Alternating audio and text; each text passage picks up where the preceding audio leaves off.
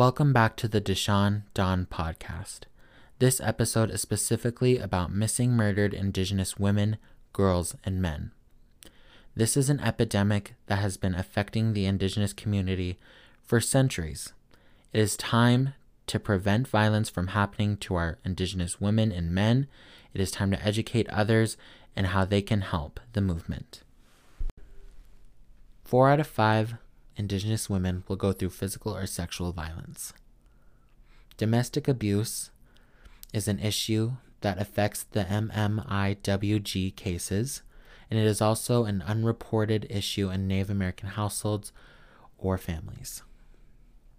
Domestic abuse is when someone is being emotionally or physically abused by their significant other, whether that be a heterosexual or homosexual relationship between 2 adults or adolescents. I grew up in a household with domestic abuse problems. It was not regularly, only when my father tried to be in the family. I have 2 Indigenous sisters. The younger one is too young to remember the events. The older one has some memories of it, but mostly I kept them from seeing or hearing the abuse because I was the oldest and because I was the best brother I could be.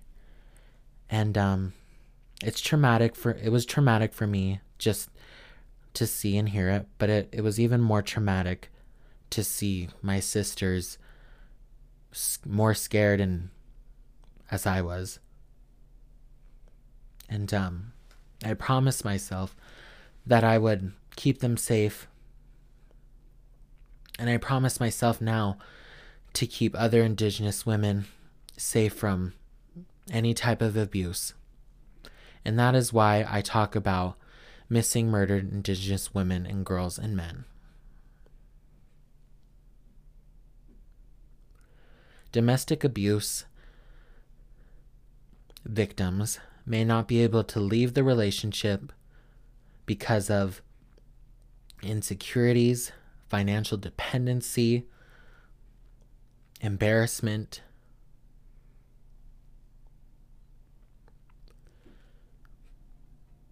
or maybe because they have children with their significant other.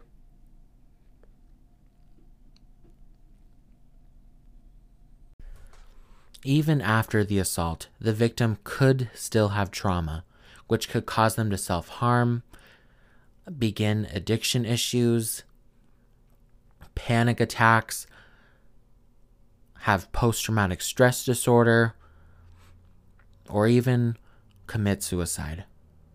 And this is why we need resources around these women, around these victims, so that way they can get the help that they need.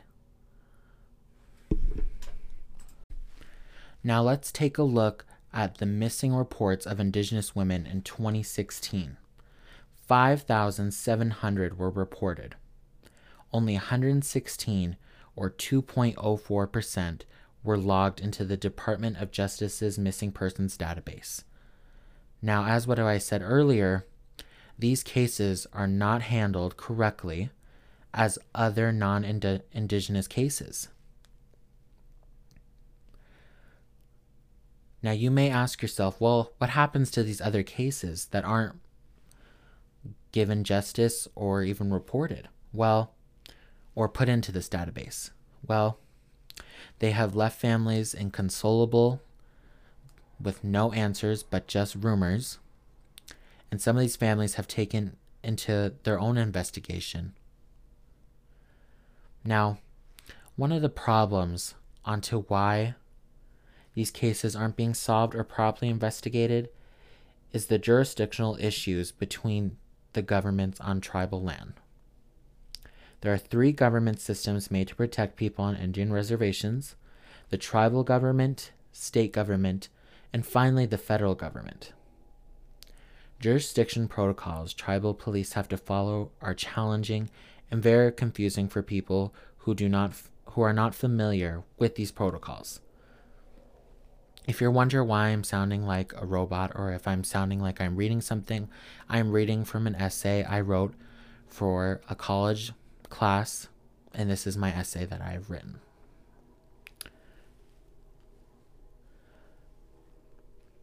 On most reservations, the tribal government can charge their own members the way they see fit, but when it comes to non-members who commit a crime on the reservation, they cannot.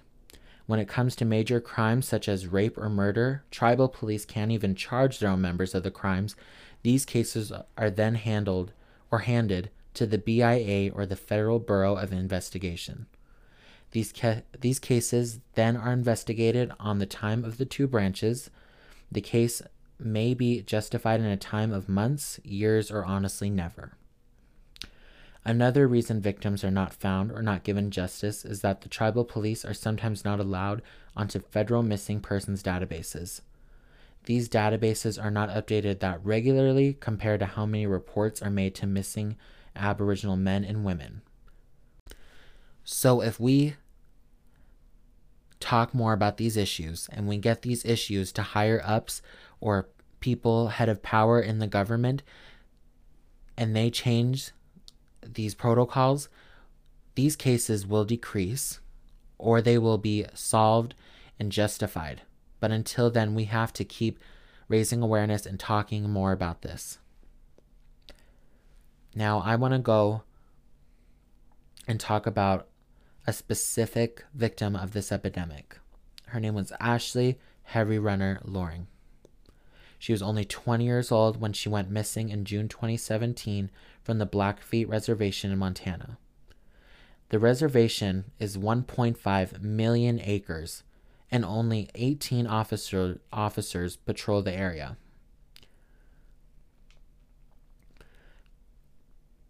The BIA, who is responsible for crimes made on the reservation, took 2 months after an initial investigation from the tribal police to further investigate her disappearance. The federal government has made the BIA one of the most underpaid branches in the United States, which has caused a lack of funding to the tribal police, which has not allowed them to employ any more officers on the team. Ashley's case is just one in thousands of cases of unsolved Native American missing or murdered cases. A documentary was created in 2018 by The Guardian. It focuses on Ashley's family after a year of her disappearance and the tribal police on the Blackfeet Reservation. After 9 months, the FBI had finally taken the lead on the investigation. According to the documentary, there has been no arrests made. After 18 months, Ashley Loring appeared on the National Missing and Unidentified Persons System. Now, maybe if tribal police had more officers on their team, and if the BIA and federal government would take these cases more seriously, they would have investigated cases like Ashley Heavy Runners more thoroughly and had more officers patrolling the reservation at the same time. Now, why might the government or any person of the head of the law or people in power might not take these cases so serious? It may come from the stereotypes of Native Americans. An enrolled member of a tribe in Washington was reported missing by her daughter, Caroline DeFord, in 1999. To this day, she has not been found, nor have there been any conclusions to what had happened to her. Her daughter told a reporter of ABC News that the police did not start investigating her report till weeks later, and up to the point they did not think her case was serious.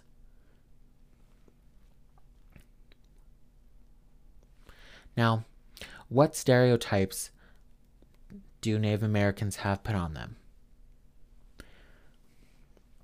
Some may be that we are too busy crying over things that have happened in the past, stereotypes that Native American women look just like Pocahontas and dress like her too,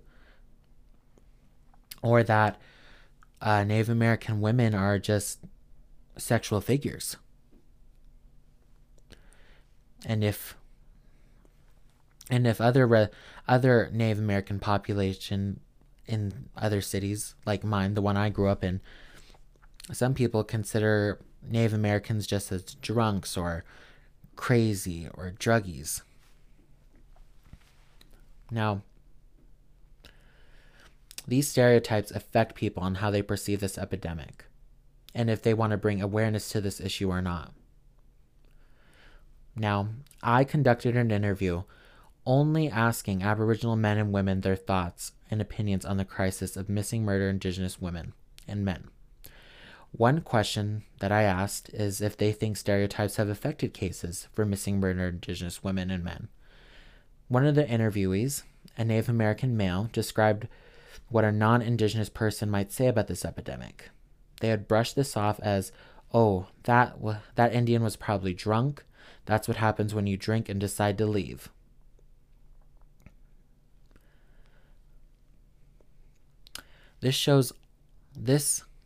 What he said obviously shows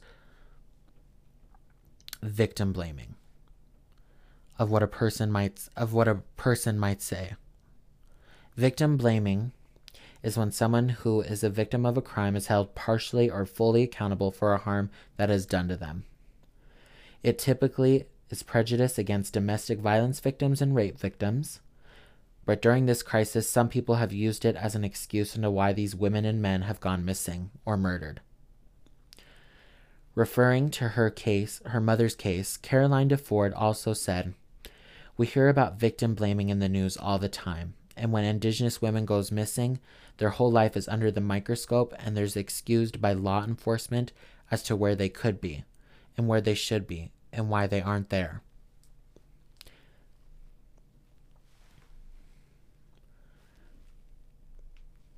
Now, that was in 1999. And I made this essay last year. So I have not updated if anything has happened in that case.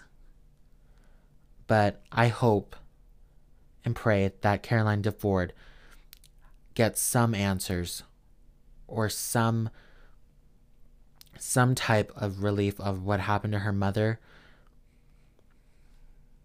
But that's just one of many examples of how stereotypes and victim blaming affect this epidemic. Now, going back to what I said, that we need more voices to fix these issues and we need to raise more awareness, I conducted an interview several days ago with an amazing Indigenous woman who has her own beading business. Her name is Jessica McKenzie, and here is the interview. Hello? Hi, is this Sean? Yes, this is he. Is this Jessica? Yes, it is. How are you? I'm good, you? I'm good. I'm so excited. Right? I know. I'm so excited for you to be on here so I found you on Instagram because I saw your custom piece of the missing murdered Indigenous woman on canvas. Yeah. And you said that was your first on canvas beading? Yeah, so I started off with that, and you know what? It absolutely blew up. And I'm just really happy because a lot of it actually went back to the cause. And it really created awareness around our community, to even non-Indigenous people. So I think that's awesome. Yeah. All right. So just tell us a little about yourself and your business, because I think others would love to know about you and your business. Yeah, for sure. Well, first of all, thank you so much for reaching out. I think that's super brave of you, and just going out there and reaching out to the community and also giving awareness is absolutely great. Thank you. But just to give you a little bit more context about myself. So my name is Jessica McKenzie, and during the day I work at a bank, but at night I am a full-time dog mom as well as a beater. And I recently started my side hustle called Future Cookum. which actually translates over to future grandmother. And not a lot of people know this, but within the Indigenous community, our elders are seen as highly respected, and of course full of knowledge. So For sure. hopefully I could pass on some of those traditional learnings over to Indigenous youth in the future. But that's just a little bit about me and the business. But if you want to see more, there's always more on Instagram at futurecoolcom, or you could also visit our website, futurecoolcom.com. All right. When did you first get into beading? Yeah, great question. I started about a year and a half ago with my sister, and at the time we were just looking for not only a hobby, but also, how do we really connect to our Indigenous roots? As Totally. both her and I, we actually don't live on a reserve. So it's again like, how do we connect back to our heritage without physically being on the res, right? So Yeah. we just thought that it was great. I think your business will flourish in the future. It's amazing, your work. Oh, thanks so much. You're so sweet. So let's just get started with the questions. So I sent you these prior. So let's just get started. Yeah. So 4 out of 5 Sure. Indigenous women go through violence, whether that be physical or sexual. How do you think we should protect these women?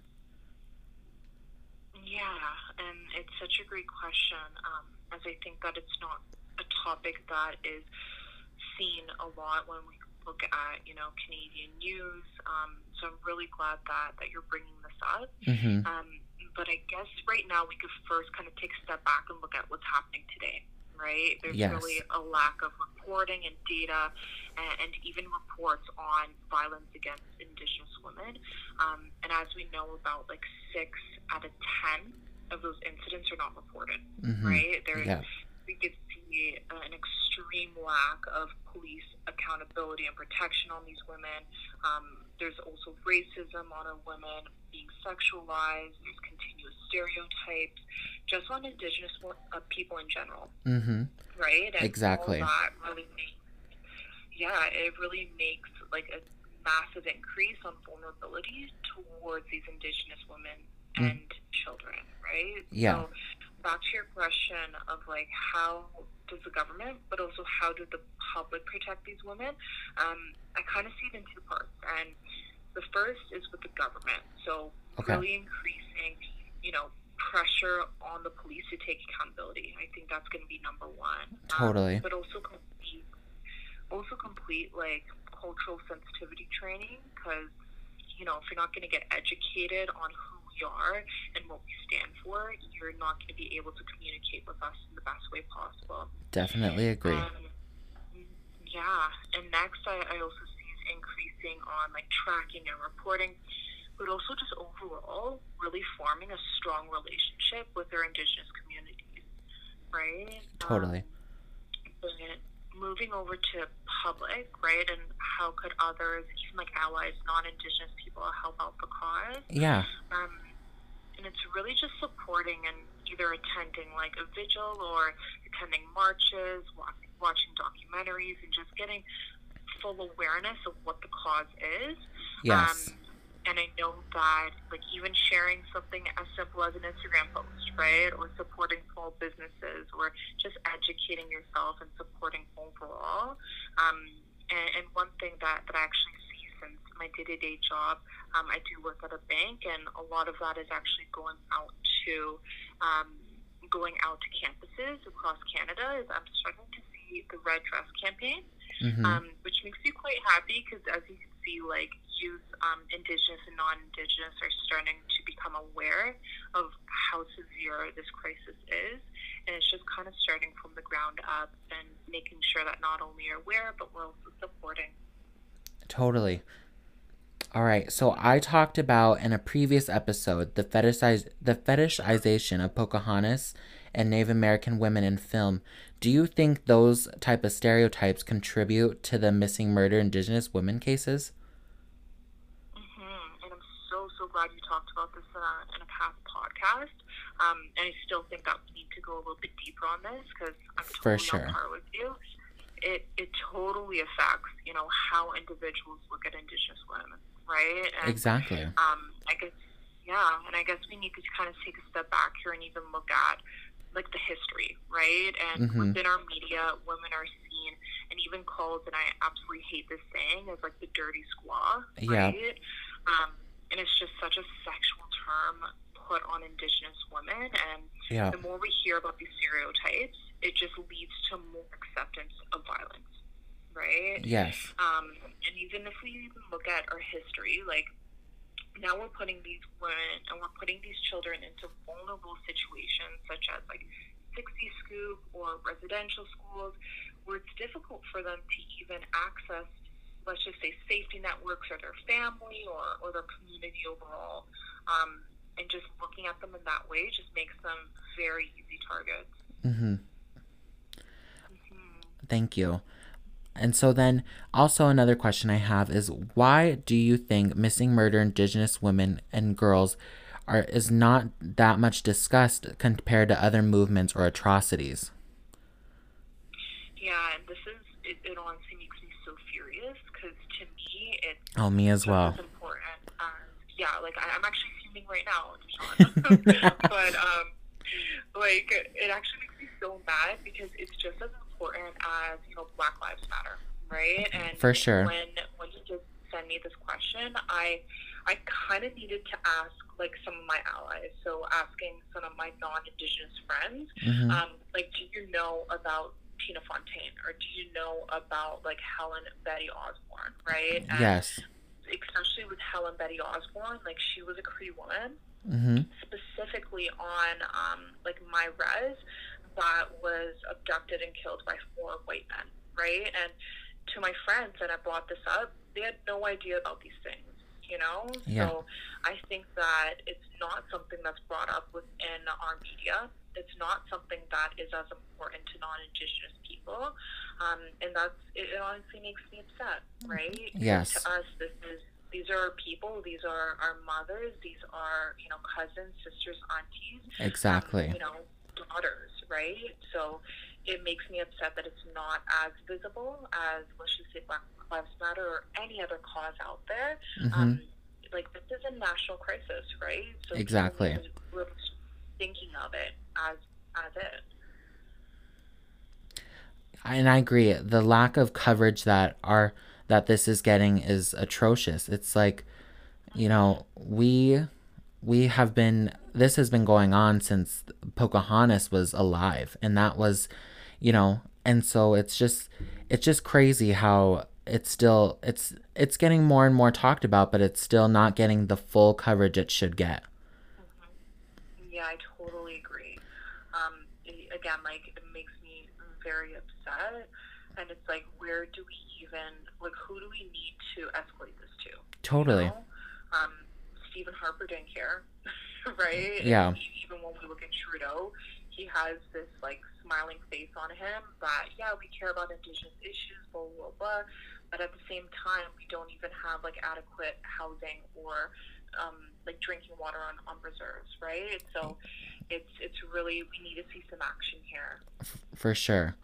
All right. So, so as you said before, the federal government has lost track of the missing murdered Indigenous women cases, and families have had to do their own investigations. How could we as a public, do you think, keep track of these cases? Yeah, yeah, absolutely. And you know what? I actually see it. It's kind of upsetting that, one, we are trying to push back on the federal government to now, push for these changes. And I do see a major disconnect to seeing the federal government as, funding initiatives such as like the Sisters in Spirit initiative, Mm-hmm. where they're funding about, providing research and providing awareness about violence against Indigenous women. Mm-hmm. They're trying to create databases or include different frameworks for even like addressing or preventing violence. But as I said before, there is that major disconnect between what we're saying and what the federal government is trying to push and the relationship with our national police, right? I Mm-hmm. think we really need to now put pressure on the police, as I said before, taking accountability, taking training, increasing this tracking and reporting, and again, building those strong relationships with Indigenous communities just to ensure that, if one of our mothers or one of our cousins or sisters do go through something like this, we have the trust in the police to be able to track and to be able to fully go out there and find our family members. For sure. And so, what do you think the tribal governments should do in order to protect these women? Yeah, that's such a good question. And I'm really glad that you asked that because, just doing some research, and a majority of my friends are Indigenous. We do talk about this topic a lot. Mm-hmm. And there is a major fact that it could be quite surprising to us, but about 53% of these homicide cases of Indigenous women were actually committed by family members, right? By somebody they know. So when we're looking at what could the tribal council do, or what could some of our leaders within the reserve do for us, Mm-hmm. I think that there's a couple different things. One, truly supporting families and allies, right? It could be through ceremony or through spiritual or community support, or even providing mental health counseling. For sure. And really ensuring that they're there not only for the immediate family, but those around them. I think you said it so perfectly. Just the more resources that we have on the reservations, the more I think the protection will be there. Exactly. No, I completely agree there. And so I think the last question I have is, Indigenous men are murdered at a higher rate than women. Why do you think this doesn't get brought up enough? Oh, yeah, this probably makes me as mad as, not having enough visibility on Indigenous women alone in the media. Mm-hmm. But no, I totally agree. I think that even when we look at, certain initiatives held by the federal government, or even some of these campaigns or awareness, it really does lack the focus on either Indigenous men, Indigenous boys, trans individuals, or two-spirit individuals. Mm-hmm. Where is the focus on them? Right? Exactly, yes. Yeah, so it's honestly a very hard question for me to even answer, because I just don't have the answers to that. It's really upsetting, but I think moving forward, it's now not only just focusing on how do we ensure that we protect our Indigenous women and children, but also how do we just protect the Indigenous community as a whole. Right? Yes. How do we ensure that we are tracking, that we are providing data, that we're providing the support and the ceremonies and the counseling to those that need it? Doesn't matter of the gender. Exactly. Thank you so much for your feedback, for your amazing words. You're the first actual guest I've had on this show, and I'm so honored that it's you. Oh, it's amazing. Oh, you're so sweet, Sean. Honestly, I'm so happy that you reached out. Of course, if you ever need anything, just feel free to, tap on my shoulder. You have my number now, so call me at any time. But again, I'm really happy that you reached out, and some of the initiatives that you're even pushing to our community. I'm honestly so proud of you. Thank you so much. I'm so proud of you, and I hope we can work together in future episodes. Please let me know if you would like to be on future episodes. I have many planned, so. I love it. Well, count me in, okay? All right. Thank you. All right. See you. Bye. See you. Bye.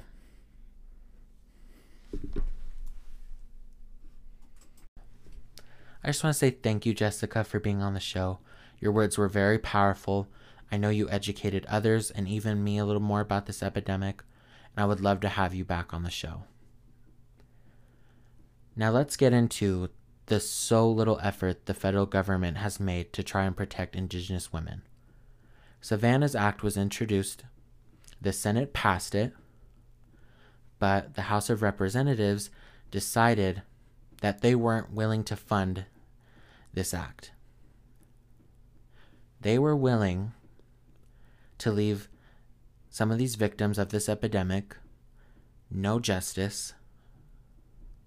They are willing to allow Indigenous women to be more in danger. They're allowing for the problems in this epidemic to stay there and cause even more rift.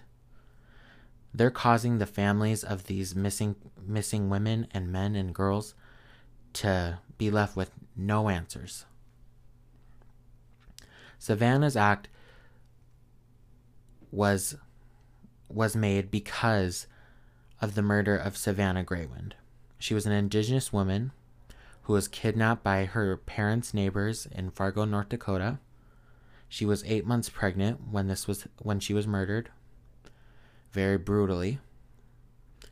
This may be too violent for younger listeners, so please veer listener discretion. She was wrapped in duct tape and put in the Red River after her baby was cut from her womb. 72 hours after she was dumped in the river, the murderers were caught and the baby was safe. Both murderers were given life sentences, both a female perpetrator and a male perpetrator. The Red River is looked on by the Indigenous community as a graveyard because so many of the missing are found in that river. In 2014, a crew had found 7 bodies in that river. If that is not an act that was worth funding, I don't know what is.